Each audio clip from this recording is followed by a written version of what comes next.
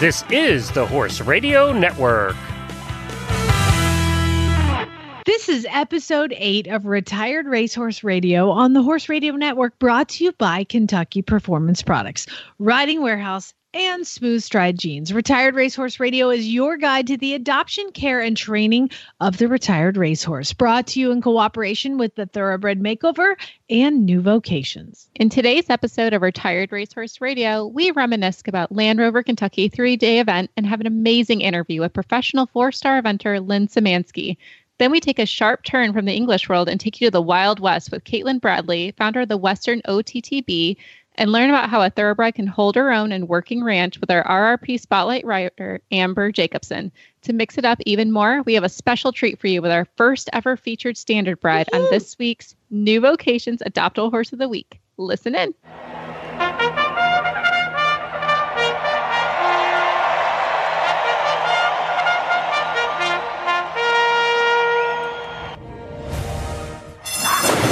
And they're off on Retired Racehorse Radio, the podcast that is your guide to the adoption, care, and training of the retired racehorse. This is Jamie Jennings in Norman, Oklahoma. And this is Joy Hills from Kalamazoo, Michigan. And you're listening to Retired Racehorse Radio. Jamie, it's been forever, I feel like. I know. We haven't talked since we were at Land Rover and we had that interview with Lynn out in the grass. So you guys are going to hear a little bit of that. It's been so long that my makeover horse has done a little damage. Oh no. What happened? Man, it was just one of those days. It was like cold and windy, but it's been really warm here and it was like 20 degrees cooler. It was very balmy out. And I got on him and he was just fractious. He just was feeling like a 4-year-old baby Groot. And he decided to make You didn't realize that it was kite weather outside? Yeah, I did. But I'm like, I've got to just ride him. I got to get it done when I can, And I became a lawn dart immediately. And what the worst part is it was, you know what? It's always our fault. I think I put a little too much pressure on him and I asked him to canter on his left lead. And apparently that was not the right time to ask for it. But the worst part, the insult to injury, is I'm laying on the ground. Of course, I have a helmet on. I'm like, okay, is everything okay? You do that like mental Your full body check mentally. Toes, can I move my toes, my fingers, everything good? Okay. And I look over and that jerk has run over to the hay cart where there's like the bottom of the alfalfa is in the hay cart. And I'm like, hell no, you're not going to get rewarded for bucking me off. So all of a sudden I just jump up in the air. I'm sure everything's fine. And I just run over to him like, get over here. You don't get food. So that was my time. So I had to spend a little time recovering, but he is back in full work. And I'm happy to say that I think that was just a baby 4-year-old moment. And I have a OSS. Baby brain is real. It's a thing. And, just knock on wood next time. And well, I have a strap now. We call it an OSS in eventing. You get your riding parachute, whatever you need next time you launch. And how's your little OTTB doing? Oh my gosh, Jamie. She's a damn cinnamon roll. Oh no. What? So here's the thing. I adopted this horse 2 years ago. This 15-1, pretty petite. Everyone thought she was like half Arabian when I got her. And it's like, oh, she's so cute. I love it. You fit right in with my Arabian horses. This thing, I don't know what she did over winter because all of her tack fit at one point. Outgrew her saddle, outgrew her blankets, outgrew her leg wraps. And, I get the saddle, I get everything else. I'm like, good, we're good to go. I didn't think about the girth, Jamie. So I go and I strap this on my horse. It's like in a food coma as I'm doing it. And it's 6 inches too short. Oh it used to be massive on her where I went like 6 holes on both sides. I'm like, what did you do? I stick this horse, Jamie. She has 16 hands now. Nice. Well, congratulations on her growing up a little bit. Sucks not that you to have my to bank account. Sucks you got to get new tack. So now I'm waiting on a shipment because, of course, I don't have a tack store nearby anymore because I moved out of the boondocks. I had a friend ask me, Joy, she's like, when is it over? When are you done buying things. She got her first horse about a year ago. She's like, when are you done buying things? When you're done having horses is when you're done buying. When you're dead. When you're dead. Done buying things for your horses. Here's the thing. Even if your horse passes or you sell it, you're going to buy pictures. You're going to frame their halters. You're going to still buy things for that horse, whether you have it or not. Another horse. I mean, let's be real. So you're going to do. That's why we love them. That's why we love them. So thank you guys for tuning in. What episode is this? Episode number 8. It's We're on ridiculous. 8. We're on number 8. So thank you and enjoy. She swallowed hard as they walked into the start box. She could feel his muscles tense under her leg. 5, 4, 3, 2, 1. Have a great ride. She didn't have to ask. He galloped out of the box and across the field toward their first training level course. His ears pricked. Her heart pounded. He attacked each obstacle with confidence, clearing them with room to spare. A huge smile broke out on her face as she crossed through the finish flags. She leaned forward and buried her face in his neck.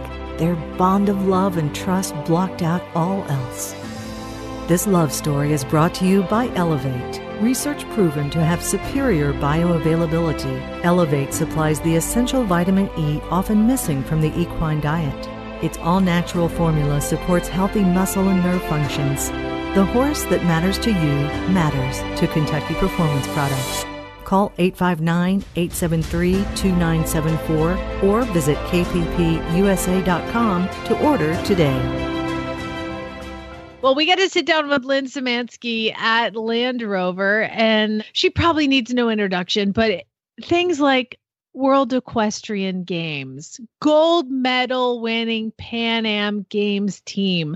She's been on the Nations Cup team. She was in the traveling reserve for the 2016. She has competed 11 4-star competitions, Rolex, now Land Rover, Burley, Badminton, and Poe. And guess who she does it on?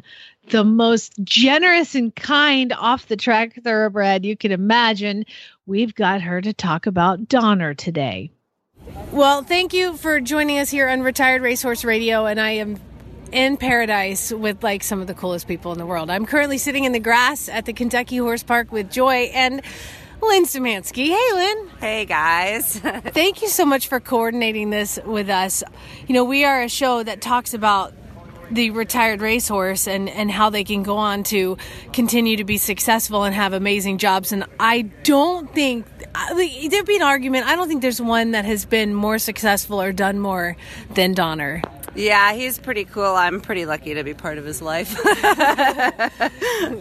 We were all just happy to be able to see something like that. I can't even imagine what it's like to sit on him. So what I kind of wanted to do is just walk us through, how'd you get him? Tell us the story of Donner. Yeah, I didn't get him directly off the track. I had a call from a friend, Shannon Crocker, who said, I know a nice horse that is a bit quirky and tough and athletic, and I think he would suit you, and knew that the owner was trying to sell him. So I just liked, he was a nice stamp of a horse. I liked his type.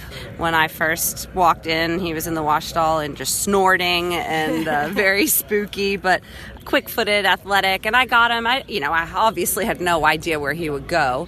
I got him as a horse to bring along and either resell or see where he'd go with me, but I don't think you can ever go into getting a young horse and saying, okay, this is definitely going to be my next whatever. I'm going to win the gold medal at the WEGs on that horse. I don't think you can plan for that. No. But you see it, and with a horse like that, with as much talent as he had, you had to know fairly quickly that he was going to be something special. Yeah, I did, in a good and a bad way. So tell us about what are some of the quirky, difficult things about him. Yeah, I mean, in the end of the day, the horse has such an amazing heart. He's very insecure, and he had a lot of just confidence issues within himself in the beginning. I think Where he was best is when you put a rider on his back and gave him a job to do. But when it was just him on his own, he was impossible to turn out as a young horse. He would always, run around because he'd hear noises and scare himself, and then try and jump the fence, but not really jump the fence. And he ended up, he's not really ever turned out because he ends up hurting himself every time he's in turnout. He has a little pen attached to his stall, so he feels like he's outside. It took a long time to get him just to trust that everything was going to be okay in the world. When he got onto his job, he was such a doer and such a trier and such a workhorse that's how we ended up developing him, as just making sure he understood what his job was every day. He's not one that enjoys long hacks in the woods. He gets kind of scared being out in the open. He thinks when he's out in the open, he's the deer. He's the deer. He would really maybe survive in the wild because he would just keep running from whatever was chasing him. The flight instinct is strong with this one. But, how do you think that kind of behavior pattern has formed him as a competitor? Yeah, he's so athletic and so quick-footed, and he has such a desire to do the job. And so once I brought him along, and he really loves running and he loves jumping, and even in the dressage, it helped me too, is once he figures out, okay, this is my job, I'm secure here, I know what my job is in the dressage, we go into the box and we do our job, I know what my job is on the cross country, I get to, and he's actually not that brave of a horse, but you convince him that he's brave, and then he loves it because he loves galloping, he loves jumping. And I think it's something that you can't force these horses to do the job at this level. They all kind of pick where they're going to end up being, and he just loved his job so much that's how he thrived. He's not one that likes being on a long vacation. He just likes working, and he likes having his people. He likes his stall, he likes his trailer, he knows his few people around him, and he's quirky that way. It's like we were talking about with Nick, the routine. These horses like to have their routine. So obviously when you saw him, you're not going to know the heart right away without seeing them. What about him stood out? You're like, you know what, he's kind of quirky, but I want to take him home. I just thought he was just beautifully put together. He's just my type, I don't like huge horses, but I like a tall horse with long, he was lanky, he had long legs, he was really quick-footed. I liked his conformation. I liked his eye, even though it was scared at times. And I don't know, something about him I really was drawn to. Just the overall stamp of a horse, and the fact that I had enough experience at that point when I got him that I knew I could bring something that had some confidence issues along. And once you got him to trust the people that were around him, he would really do anything for you. And I think actually as an event horse, the reason that he is such a good cross-country horse and so quick is he always is just on alert about everything. And so if you just put your leg on and you just keep coming, you don't really have to set him up for anything. And he's so quick-footed and he's so athletic that's why, he's been so successful, and he's so easy on himself. He's some of these bigger horses that, are half-bloods, or even if they do have a lot of blood in them, that are big and they gallop across the ground, but they're hard on their bodies, and he's so agile and quick and nimble that I think is why he's been around for so long and been so successful. Yeah. What's he doing today? Because he's not here at the Land Rover. He's been here so many times. I think he's kind of over the horse park. He loves the cross-country part, but it's really hard on a horse like that doesn't like to hack to go all the way from the barns on this long walk we take all the way to the stadium. And they get a little bit sour of that if they know, these horses that are veterans of it really know where they are. And if I were to let him on the cross-country course, he'd be so happy. But he's a funny horse. He's very good in venues that he understands the structure. So if you put him straight into the ring or straight into the box, he's good. But it's hard on a horse like that to go into this big open field and see all the cross country, and then all of a sudden now you got to go in and do your dressage test. So, and he's done so much over the last few years and not really been able to have a break. So after the WEG, he's just had some downtime and flattened around at home and see maybe what we would do next year. If maybe we take another overseas trip. And he's very well in his body. And we'll just see how he comes out, because he doesn't have to do anything for the rest of his life. Yeah. He doesn't owe me anything at all. But he does really like working. So that's why, we're keeping him having a job and keeping him happy. Would he be? I mean, I can't see him as one that you'd be like, I'll just hand him to an amateur because he's so intense. Yeah, I don't think it would go very well.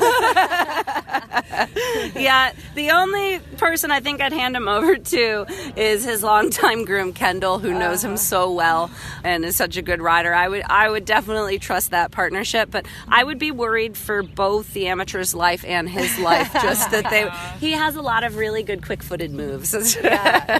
He's quick-footed in good ways and interesting ways. Mm-hmm. Now, are you doing the Retired Racehorse Project makeover this year? I'm not, no. I've always really been drawn to it, but where I am with the upper level horses, and I am spread way too thin right now, so it was one more thing on the plate I couldn't do. I love bringing the thoroughbreds along. The first horse that I got when I was 14 and he was 5, and we went to our first Kentucky together, was a full thoroughbred. He was a racehorse, and that is where my heart is. I love the thoroughbreds, and there is no feeling better than sitting on a thoroughbred going around a track like this.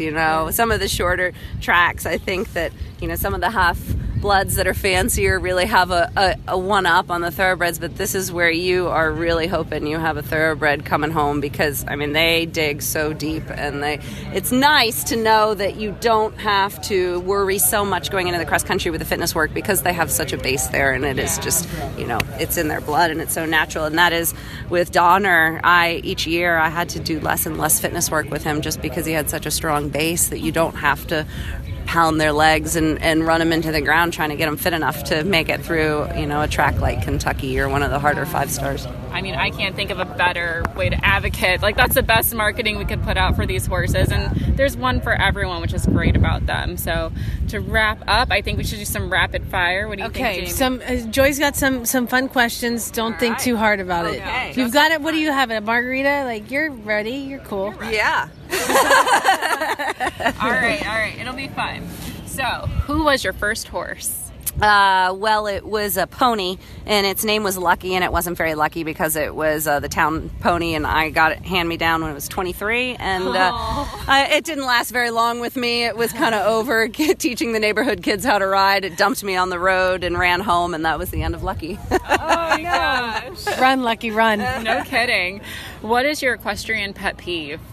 I think people that just treat them like they are machines, and once they finish, they put them in the stall. They don't end up bathing them or washing them or, wrapping their legs. It's thinking they've done their job for me and that's it, and they go home. And I really like the end of the day, after all it's done, having the relationship with the horse and making sure they're cared for, because we're not put on this earth to cart us around doing this job. They just happen that way, and I think it really, really irritates me seeing riders or people that are responsible for them not taking care of them how they should be after they've done their job. If you didn't love Lynn Szymanski before, you love her now. Exactly. All right, what is your good luck charm or ritual for a competition? I always wear these America socks on my competition days, and when I have a really hard competition at the 5-star level, I have a deer ring that has antlers on it that I always wear. And I try not to be too superstitious about stuff, but I always have to have those America socks on for sure. Nice. Love it. Okay. What is your riding theme song? Oh my gosh. So this is kind of a weird, there's a song by Martin Garrix called Animals that we actually found. Yes, I know that song. So I can't really say the exact words on the original one, but it started when I was in France going to Pau, which was Donner's first overseas 4-star or 5-star, and it just started playing on the radio over there, and Hannah Sue, my friend, was with me, and that became like my cross-country theme song, because it's bad word, curse, animals. It kind of like gets you all ramped up and like, come on. I can't really say what it is here, but anyways, I don't know. It just sets the tone for the cross country. I have a cross country playlist that I always listen to when I do my last walk, because it just kind of puts you in the zone. And that's awesome. Okay, what is your drink of choice? Red wine. Yeah, girl after my own heart. And just red. She's not brand specific, just red. Anything in the red brand. All right, what is the discipline you always wanted to try? I actually would say vaulting, which is really weird, but I did it when I was younger, and I've always thought it is actually really impressive and difficult. I'd say show jumping or dressage, but I already do those a little bit, so a little bit, only at the Olympic level, but I always wanted to vault. I thought it was really fun when I was younger, but I just wasn't a real gymnast. But it is pretty impressive what they can do, and also doing it on a moving animal. So absolutely. All right, last question. What would your horses say about you if they could talk? Depends on the day. Again, no curse words. I think they would say that I do make them work in terms of the training, sometimes probably too much to their liking. But in the end of the day, I do think they would think I was fair and clear in what the job was every day. That's what we all strive to be. Absolutely. It's clear and fair and consistent and kind and awesome. I'm so happy to sit here and talk to you and meet you, because I've been a fan of yours for a long time, and just super, super great job. You've just done such an amazing job for the thoroughbreds and for Donner and for the breed and for the country. It's just awesome. Yeah, I'm so lucky. I never would have thought it would have ever gone on this journey, and it's been such an honor, and it's just so cool to have had my, most of my team experiences and learning in the sport on an American thoroughbred that was literally born right around the corner. It's kind of stuff movies are made of. Yeah, exactly. Well, where can people find out, your clinics or your websites? Where can people get in touch with you? Well, my website is in the process of being updated, so if you go there, you can get my contact information. I think every rider we've talked to has said that exact thing. It's hard because you did them a long time ago, and now with social media, you do so much more on social media for people to follow you than you do on your actual Okay, where's your website. Social media then? Yeah, so Lynn Szymanski Equestrian, I'm on Facebook, and Lynn Szymanski Q Instagram. I don't do directly my Instagram. We'll take the pictures and I communicate through it, but I'm not very good at giving you all the hashtags and stuff, so you may we have kids to do that. Yes, exactly. Younger students, do my hashtags. I know, I don't know, it's too much. It's one more thing. I can't do it, but I am there, and my horses are there on social media, and I'm only a phone call away as well. So. All right. Thanks, Lynn. Oh man, it's that amazing time again where we're going to talk about our equestrian must-have sponsored by Riding Warehouse. And Sonia, what do you got today? Hey, so it's good to be back. Start off by saying we've had some very strange weather this year, which means that fly season is upon us in full force. But luckily, Riding Warehouse has a massive fly gear section to keep you and your horse covered. So I'll start with fly sheets. One of the favorite fly sheet brands among the staff and our customers are the Cool Coats. And we actually just got in the most updated 2019 versions of these. And the nice thing is that they updated the chest closure strap, so it's not made out of that weird plasticky material anymore. And especially if you're shopping on a budget and you're looking for a really well ventilated sheet, these are great. Everyone in my horse's pasture wears one, including my own horse, and they'll get pretty rowdy sometimes, but for the price, the Cool Coats held up really, really well. That's perfect. And I know that's like the number one fear of most people getting a fly sheet. You don't want it to be too thick where your horse is sweating underneath it, but you don't want it to be so flimsy that when your horses are playing hard, it's just going to get shredded and then you have to buy a whole new one. So yeah, I've heard wonderful things about the Cool Coats. What else do we got? Yeah, so another huge favorite brand amongst the crew is WeatherBeeta. These are definitely more expensive, but honestly, in terms of durability and breathability, you really can't get much better. The 2019 versions are here, and we've got tons of options in terms of material, whether you want the neck or without the neck, the type of closure, you name it. And almost all of these have the UV protection too, which is especially great if you have those whites and grays and it's getting hot out there and sun's up a little longer. Absolutely. That's something I look for too, because I actually have a black horse and they get so sun bleached in the summer as well. So the UV protection also really holds that color in for when you're doing show season. You don't have to worry about getting too bleached out, which I love about that. And then, yeah, definitely. Do you have anything else to go with it? Because for one, I can't think of a fly sheet without a fly mask, and I need like 4 of them right now. Definitely. You can never have enough fly masks. And like our sheets, our fly mask section is also pretty much endless.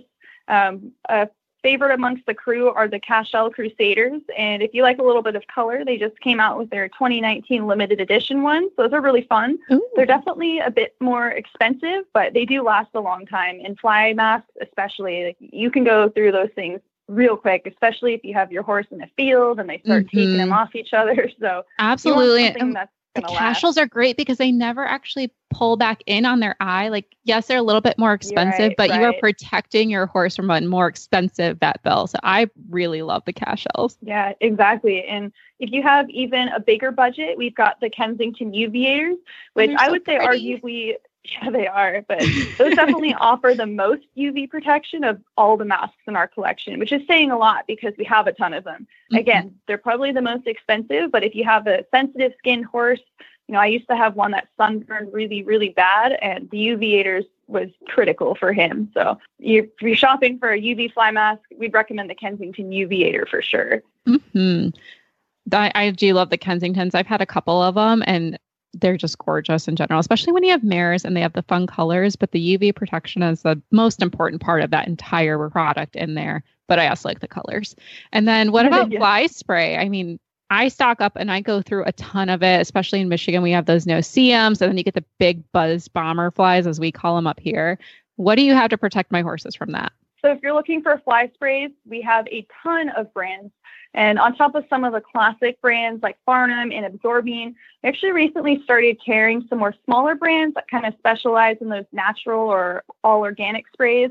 And I remember growing up and my mom would always tell me to be careful not to get the spray on my skin when I'm fly spraying my horse.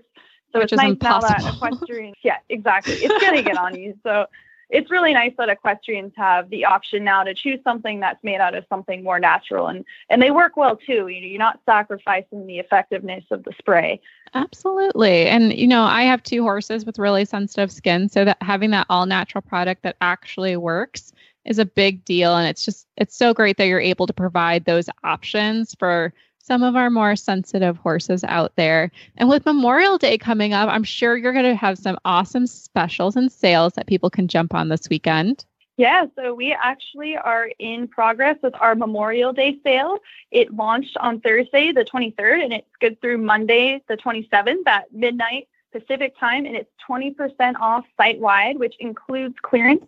So, you know, great opportunity to stock up on things you need. We don't do, you know, big site-wide sales very often, so definitely take advantage of it while you can. You know, a lot of our top items have been flying off the shelves, so go ahead and feel free to check it out. If you need any horse supplies, tack, apparel, you name it, we've got everything on there. I love it. Thank you so much for Sonia coming on today and talking about all these amazing products with us. Make sure to check it all out at www.ridingwarehouse.com. Take advantage of that sale. And for some of you guys who have been listening for a while too, you know that we had our #MyOTTB story giveaway. Well, our judges have narrowed it down to the top 3, and we were hoping to announce it today, but your stories were so great that they need a little extra time to deliberate. So make sure you're following Riding Warehouse on Instagram and Facebook and Retired Racehorse Radio, because we'll be announcing it in social media in the next couple days. Awesome. Thank you, Joyce. Thanks so much for having us on. We can't wait to hear the results of the giveaway. Me too. The stories were phenomenal. Thank you again for supporting it. And thanks for all you guys do for us. Thank you. Of course. Well, I am so excited to announce our next guest is Caitlin Bradley. Caitlin, when I posted to our listeners, hey, we've done some episodes. We want to know what you like, what you want to see. I got this amazing response of pretty much every single comment saying, we want Caitlin from the Western Thoroughbred. And so I came to deliver. Caitlin, welcome to our show today. Thank you so much for having me. I'm very excited to be on your show. I'm excited to have you too. I followed you on Instagram and I follow you on Facebook. And I think a lot of people, when they think retired racehorse for a thoroughbred anyway, they definitely think more of the eventer and the show jumper and dressage horse. But you're taking it a whole nother route. Tell us a little bit about the Western Thoroughbred. And what you just pointed out is exactly why I started the page. Thoroughbreds are so well represented in English disciplines, but they really don't have that much coverage in Western sports. And that's unfortunate because there are thoroughbreds that are perfectly suited for barrel racing, Western pleasure, branch work, and other Western disciplines. And there are actually a lot out there competing, and people just don't realize it. So I started the Western Thoroughbred to hopefully shine a light on those horses and popularize their participation in Western events. I couldn't agree more. I mean, I grew up in a Western household. I mean, my dad was all about making me watch Westerns. My first lessons were in a Western saddle. I learned all about reining, working cattle, Western pleasure. And so to see this, I mean, this really brings me back to some of my roots. And what I think is really amazing, we have a listener who I saw on her Instagram, is she was working cattle with her thoroughbred that she actually competed in the Retired Racehorse Makeover Project last year. And I just think it's amazing to see how versatile these horses are. Now, do you have a particular Western discipline that stands out to you? Well, I actually compete primarily in barrel racing. Mm-hmm. And it seems like most of the horses that I encounter through the Western Thoroughbred and most of the horses that I have featured also compete in barrel racing, but there's a great number that also do Western pleasure, mounted shooting, competitive trail, and it's just really neat to be involved with these different events and see just how versatile these horses are and how well they can do in a variety of Western disciplines. And that's what stands out to me more than any particular discipline, is just how well these horses can do in a variety of different events. Absolutely. And so when you pick a Western thoroughbred in your ideal mind, what's the conformation of the horse you're looking for? Like, obviously, probably not your 18-hand Linky or the ones you probably don't really see barrel racing, but what should we be looking for? Which horses are most up for adoption for this discipline? So really, overall, you want your Western horse to have a bigger hip and a shorter back. And we also want to see shorter cannons and a well-balanced neck, usually that beautiful, big, powerful sloping shoulder that, really gives you your speed for barrel racing, but also is just really appealing to also, if you're going to show your horse in Western pleasure or halter classes, that's something that judges will be looking for. So overall, we just like a really athletic type build, and a horse with a big hip will go a long way in really any Western discipline. And there are thoroughbreds out there with that type. You might have to look a little bit harder, but they are out there. And I almost want to disagree with you on the fact that it's a little bit harder, because I think you said it best earlier of what's really promoted are the English type thoroughbreds, right?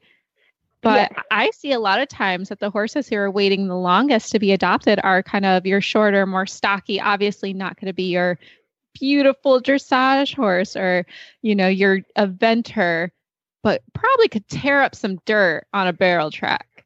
Yes, and that's exactly what we're kind of hoping to do, is get those horses adopted out sooner so they aren't waiting so long. Usually once a week, I try to share a canter listing on our Facebook page, and we scroll through and we try to find horses that are best suited for Western disciplines, and that's always something we're looking for. And although we may end up scrolling past all the lovely hunter and show prospects, we do usually find the one that would make just a great all-around Western horse. So they are definitely out there. Well, cool. So I'm looking at your page right now, and there are 11,500 people that look at this, and I'm scrolling through and I'm noticing a lot of Western barrel racers that are wearing helmets or hell hats. Yes. So I'm actually really glad that the helmet trend has caught on in the Western world, because it seems like every year, whether it's a barrel racer or a competitor in another discipline, it seems like every year somebody gets injured very severely. So whatever you can do to protect your head, we totally recommend it. And a lot of our ambassadors, myself included, have begun wearing helmets in the last couple of years. So very glad that trend is catching on. Well, you are definitely leading by example, and I just do agree with you. I think it's so important. I mean, you've only got one head, and I see it particularly in the barrel world, being from Arizona. It was a huge sport that a lot of the girls I knew competed in, and I went to a lot of them because they're fun. And then you see these girls, I mean, they're flying around the barrels. I mean, and you got one head, and all it takes is hitting one of the corners of those barrels or the lip of the barrel. I mean, it's disaster waiting to happen. So I'm really glad that we're starting to see that trend a little bit more in the barrel racing world, especially because, I mean, you girls turn and burn, man. You guys are amazing. Barrel racing is... So here's a story for you. I went to Texas and my niece barrel races, and she's like, I'll take you to a play day and we'll barrel race. And I thought, oh, cool. This is like bucket list stuff. I'm going to barrel race in Texas. And so I get on this horse, and I'm an eventer by trade, so I don't go slow, typically either. So they, okay, your turn. I'm up on this horse I've never sat on before. And I tear out of there. And this was a play day. So it was like the barrels were in a row. And so you had to weave down and weave back as fast as you could. And so, I get out of there and I'm hauling mail, and I get through there. I spin around that last barrel, come back down, slide, stop. And they're like, that was 48 seconds. Like, what? It should have been like 18. I was flying. And then I saw the video and I was like, basically trantering. It was so embarrassing. So just like learning how to gauge your speed and how fast you're going. And I remember everybody made fun of me because I was the only female or the only person that wasn't a child in a helmet. So you got to lead by doing. And you know what? I respect what you do for sure. I think it's tremendously scary, to be honest. And I think you guys are awesome. But what's amazing is that these thoroughbreds, they can just do anything. Yes, and I think that's one of their biggest assets when becoming a barrel horse is that they already know how to run. And that may sound silly, but that is something that not only the rider has to learn, but also the horse. And these horses already know that. So if you take your time and instill a good set of basics, these horses can take you so far in barrel racing or any Western discipline. And I think that's what's so special about them. So what's the first thing you do when you get a horse off the track that you want to, we'll make you our training tip. What is the first thing that you teach these horses right off the track? So I kind of usually like to treat it like I'm starting a horse from scratch, but I know that they have a fairly, they know a lot more than a lot of people give them credit for when they first come off the track. I mean, most know how to stop, back up, even change leads.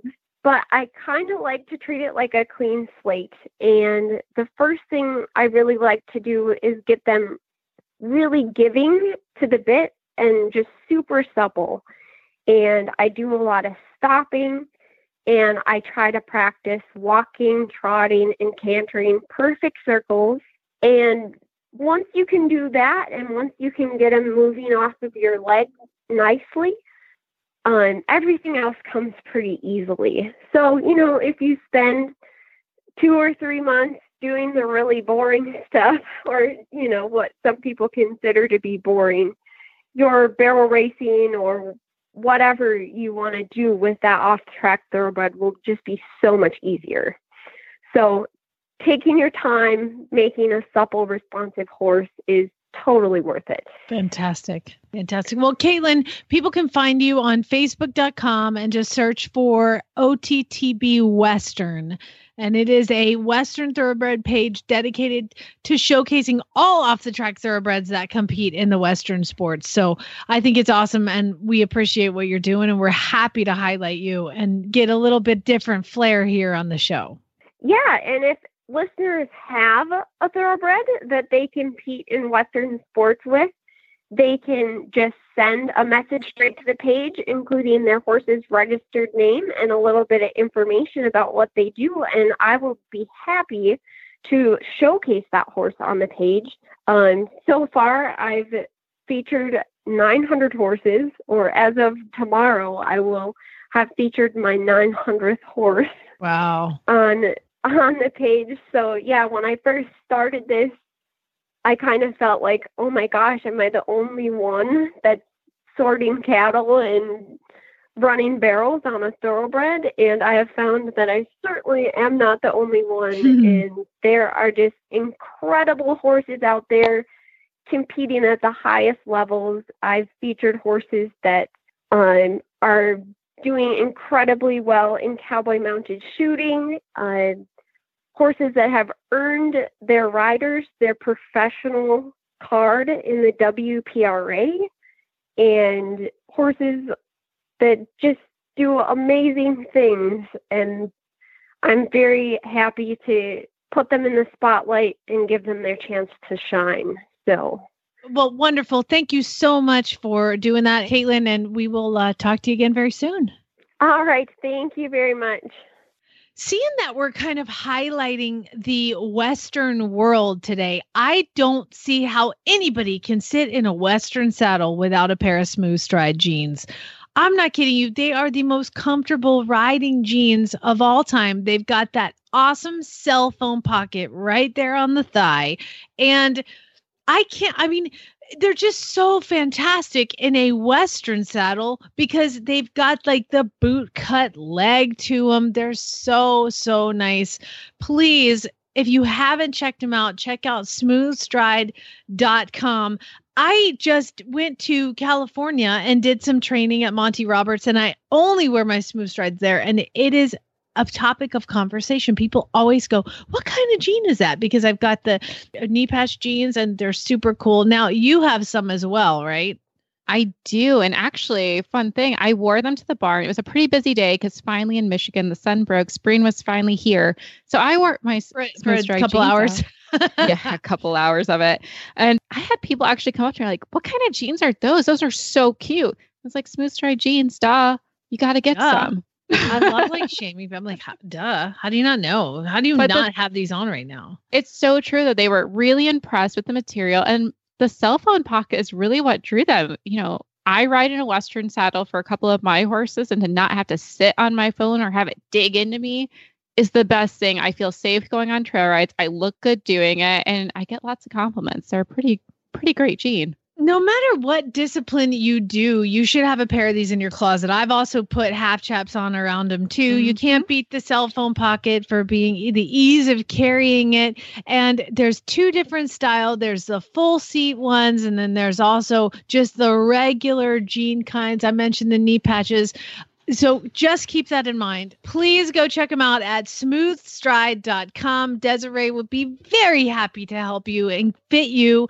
All the sizes are different, and they all have cool names like a Mustang and Warm. They all have different names, types of different horses.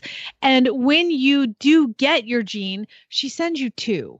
She sends you one of each kind of size that you might be close to. You pick the one, and a postage paid envelope will return the other one. So you don't even have to worry about that. So you can try on a couple. Please check it out. Call Desiree. She's at smoothstride.com. And from the back of the pack on the outside, Commanding Curve is taken second.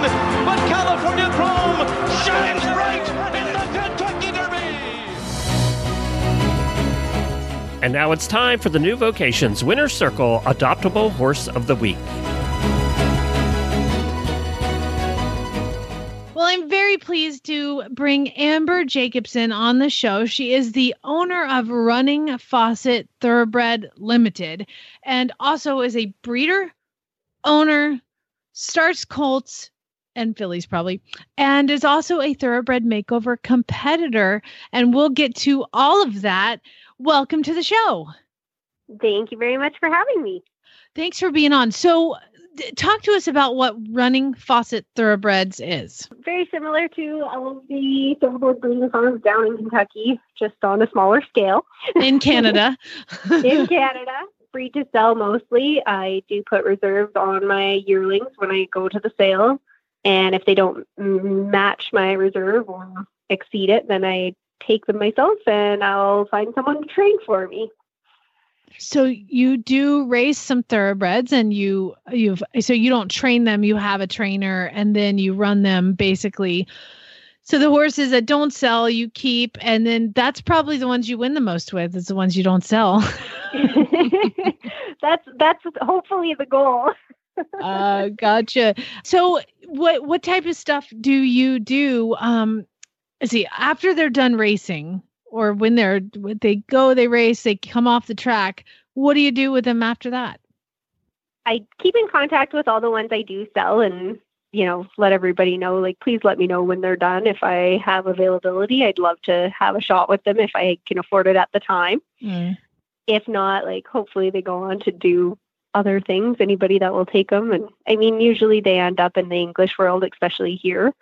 But I really want to change that and hope to see more thoroughbreds end up in the Western disciplines. And we just talked to Caitlin Bradley, who was just on, and we talked to her about her Western sports. First of all, before we get to what you are going to be competing your makeover horse in, talk to me about colt starting. Do you just do your own horses, or are you like one of those crazy colt starting competitor people? Just for the racetrack is where I've put my efforts into. So I have started for a bunch of clients, and a lot of the thoroughbreds here in Alberta have been started by me. Started to get down further in numbers, and just I'd like to expand to more like the off-track training. Really? Okay. So that's what I wanted to highlight a little bit and ask you about is our listeners may not know exactly what goes into starting a horse for the racetrack. Can you go into just a little description of what you do? Yeah, for sure. The ones that I've normally started have been either with me for like since birth for clients, whether they boarded with me or I sales prepped the horse and they sent it to me.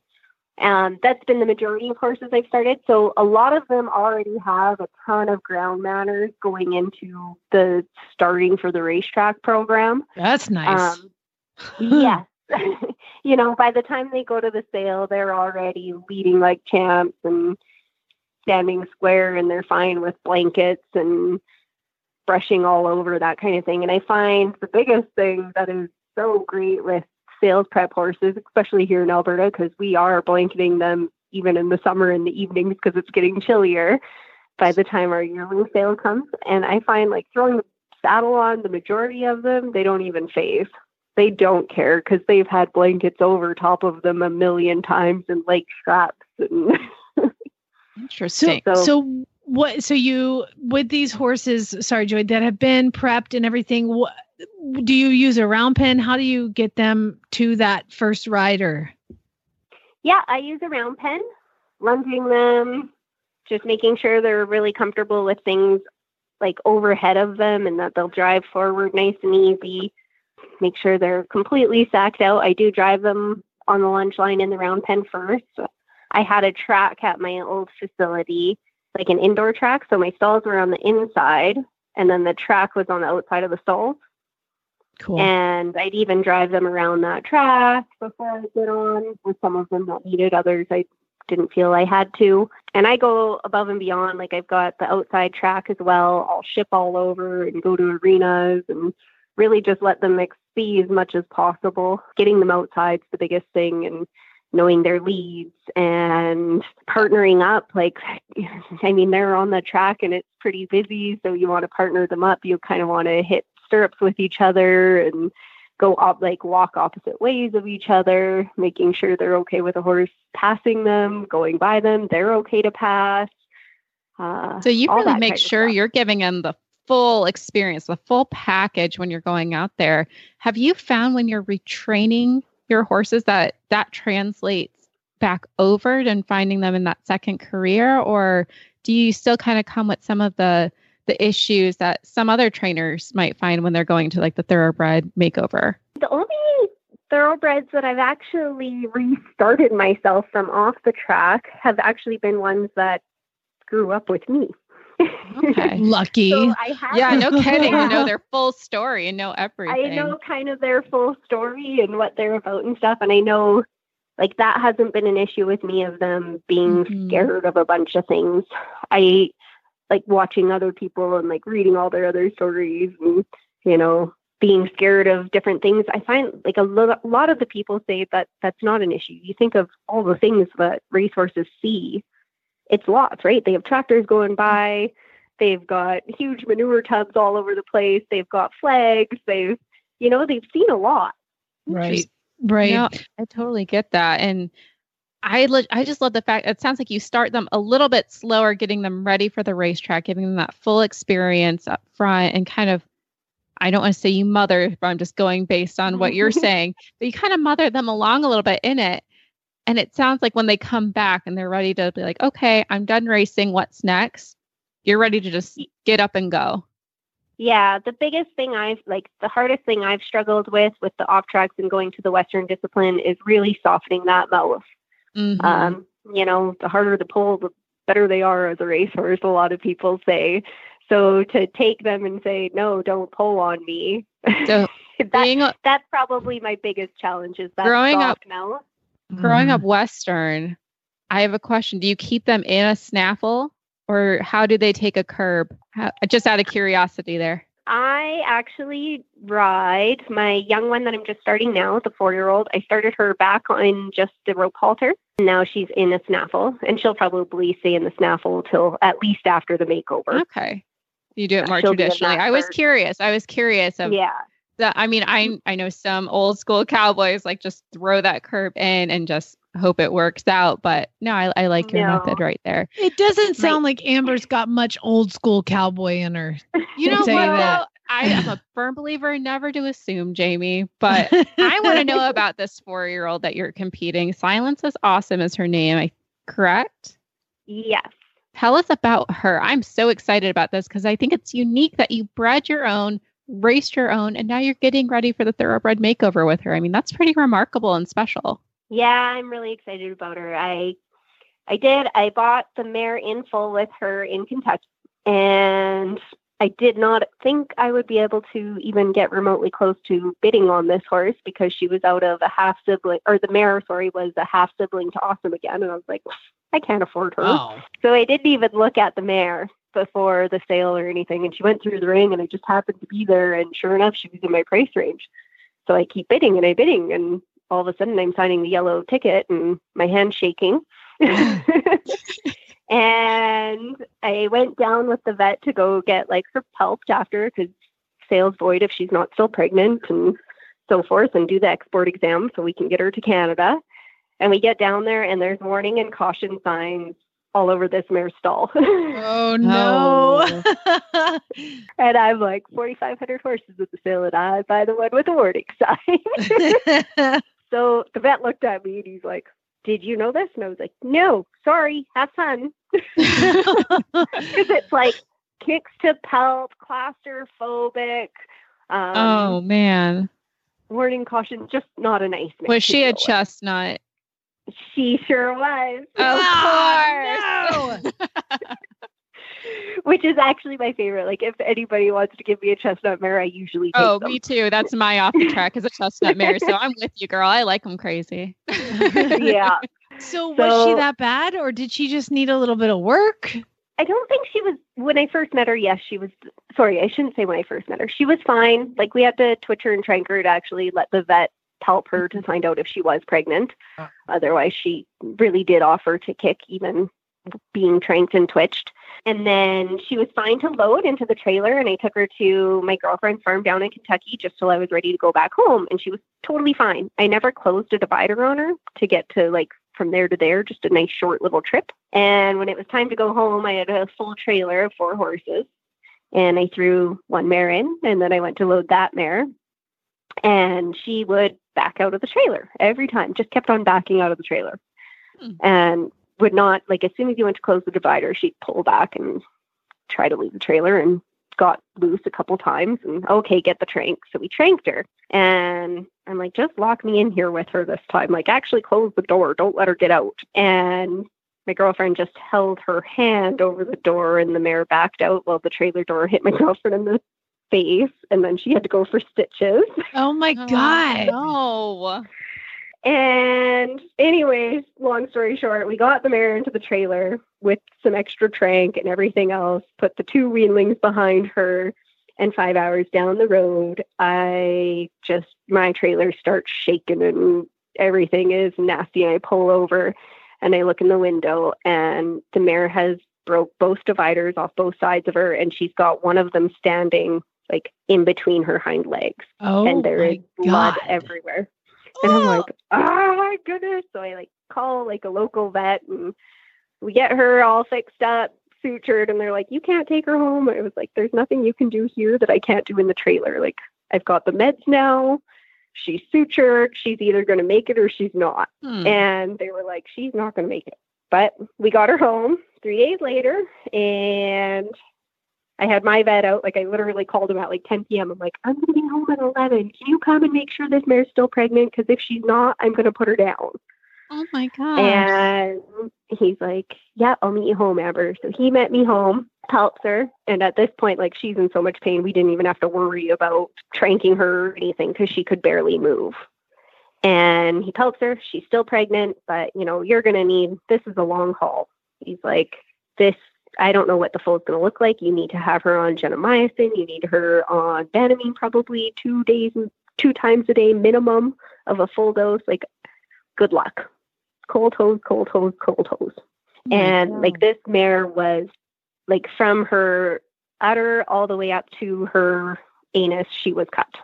Oh my God. Okay. You're saying this so calmly, and I'm just sitting here like trying not to pull my face off. This is so stressful. So at the end of this whole story is you get a foal, and this is your makeover foal that coming out of this nightmare of a mare.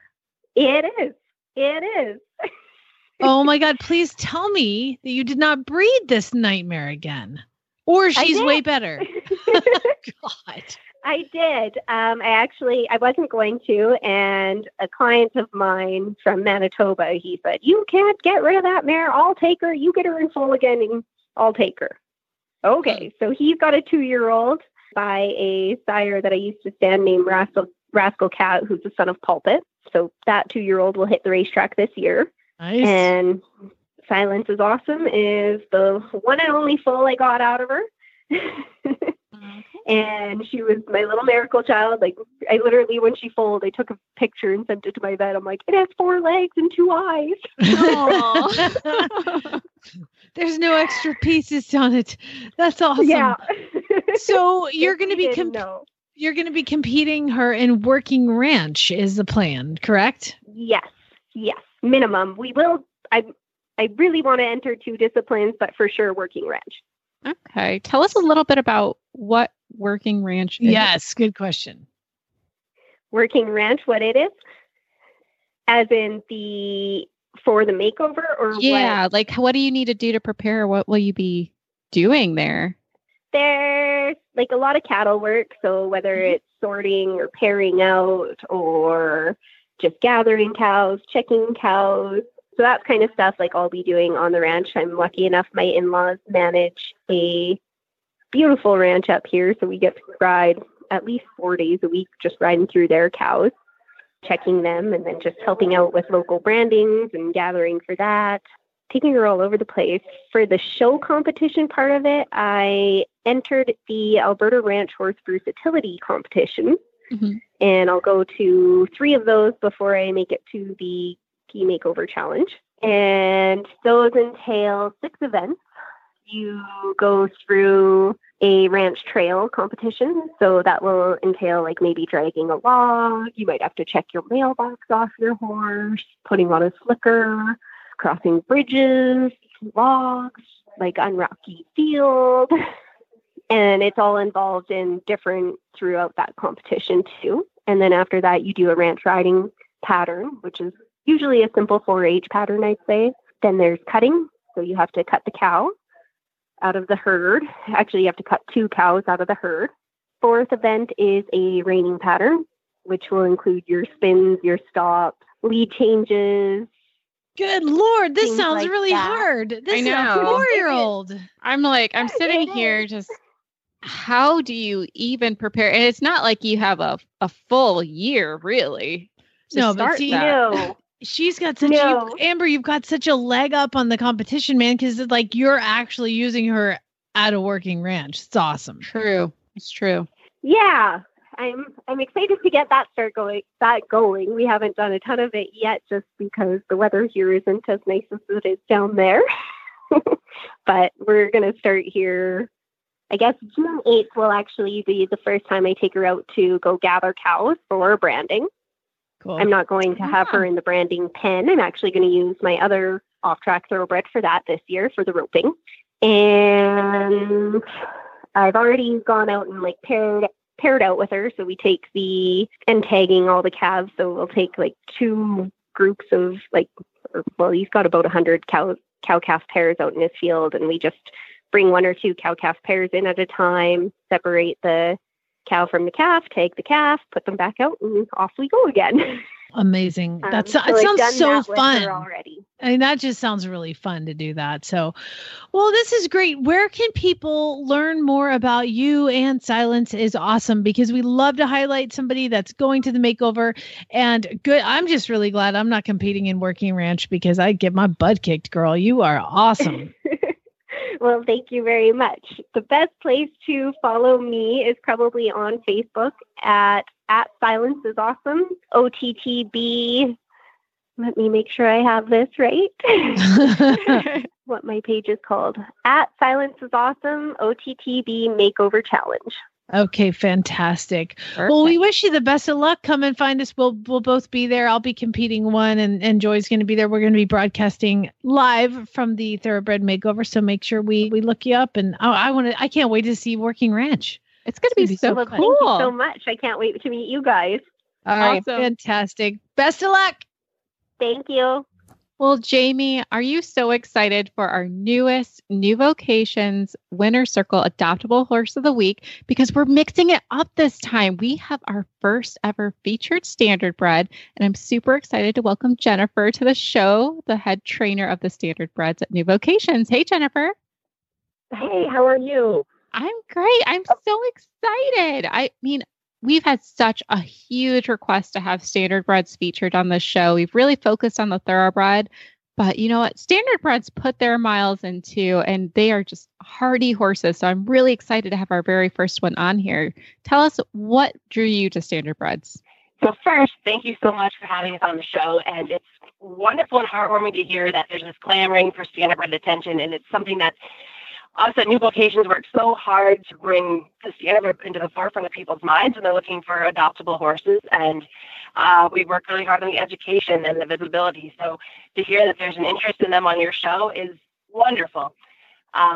For me, I was involved with harness horses from an early age, and I also was involved with jokers, and I just always thought that they make great, versatile horses that you can do anything with great minds and very trainable. So that's what drew me and wanting to share the love of the standard racehorse with the world. Well, the horse that you guys chose to highlight for our adoptable horse of the week is the absolute prettiest standardbred I think I have ever seen. I know. I looked at it, I was like, that's not your traditional standardbred. I mean, don't get me wrong. I think they're beautiful horses, but typically you kind of see more of that like hardy working horse. And he's here like, I'm here to steal your girl. Let's gorgeous. Be honest. Standardbreds are notorious for having big heads. It's true. It is what true. They call jugheads.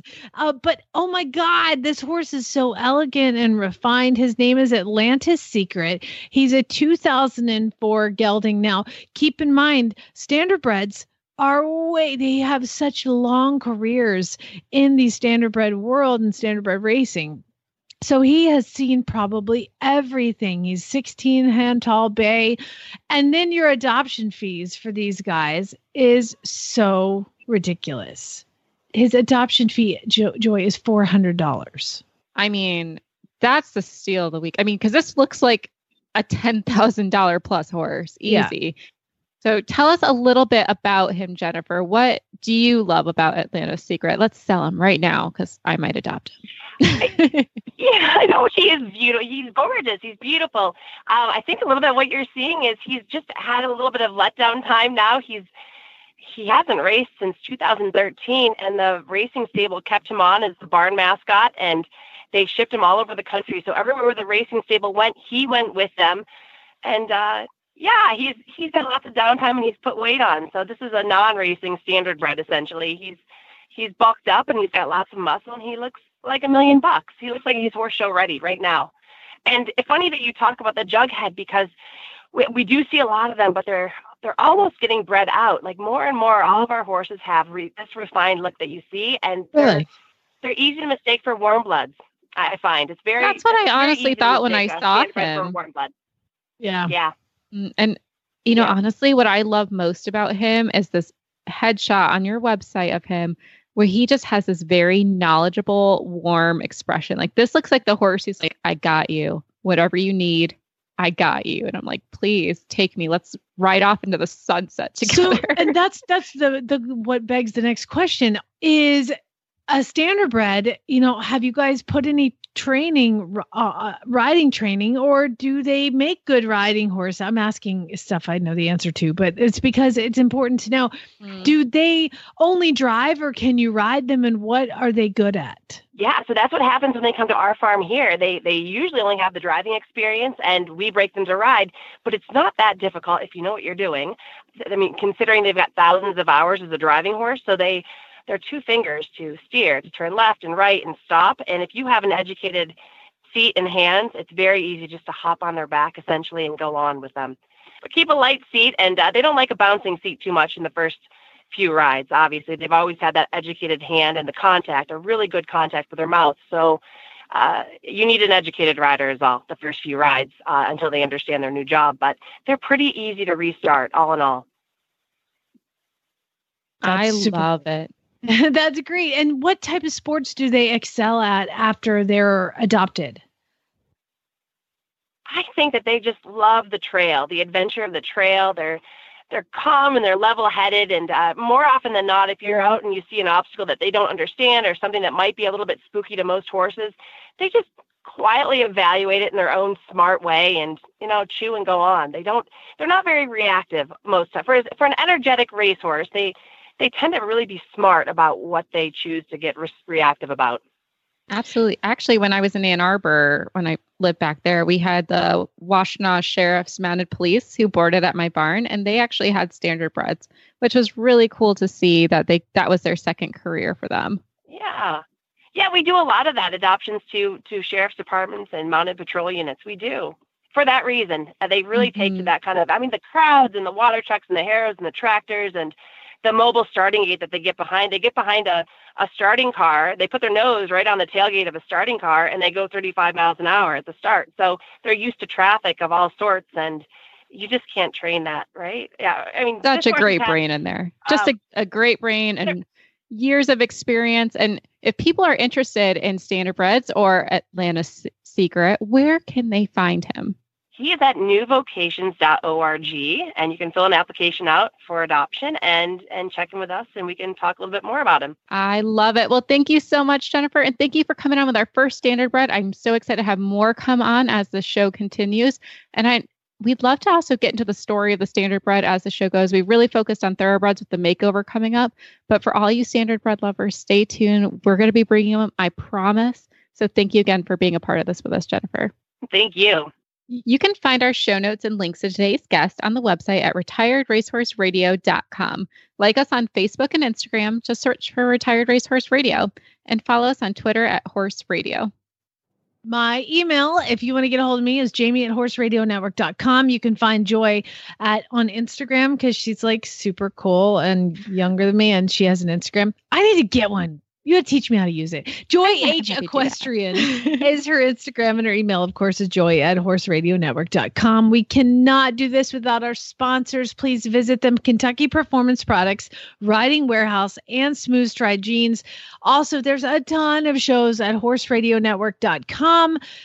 please, if you like it, go on and like give us a rating or something. However, that stuff. Like and subscribe. Well. That's what like you say, and Jamie. Subscribe. Like and subscribe. So don't forget to learn and love from every ride. And spay, neuter, and geld. Bye.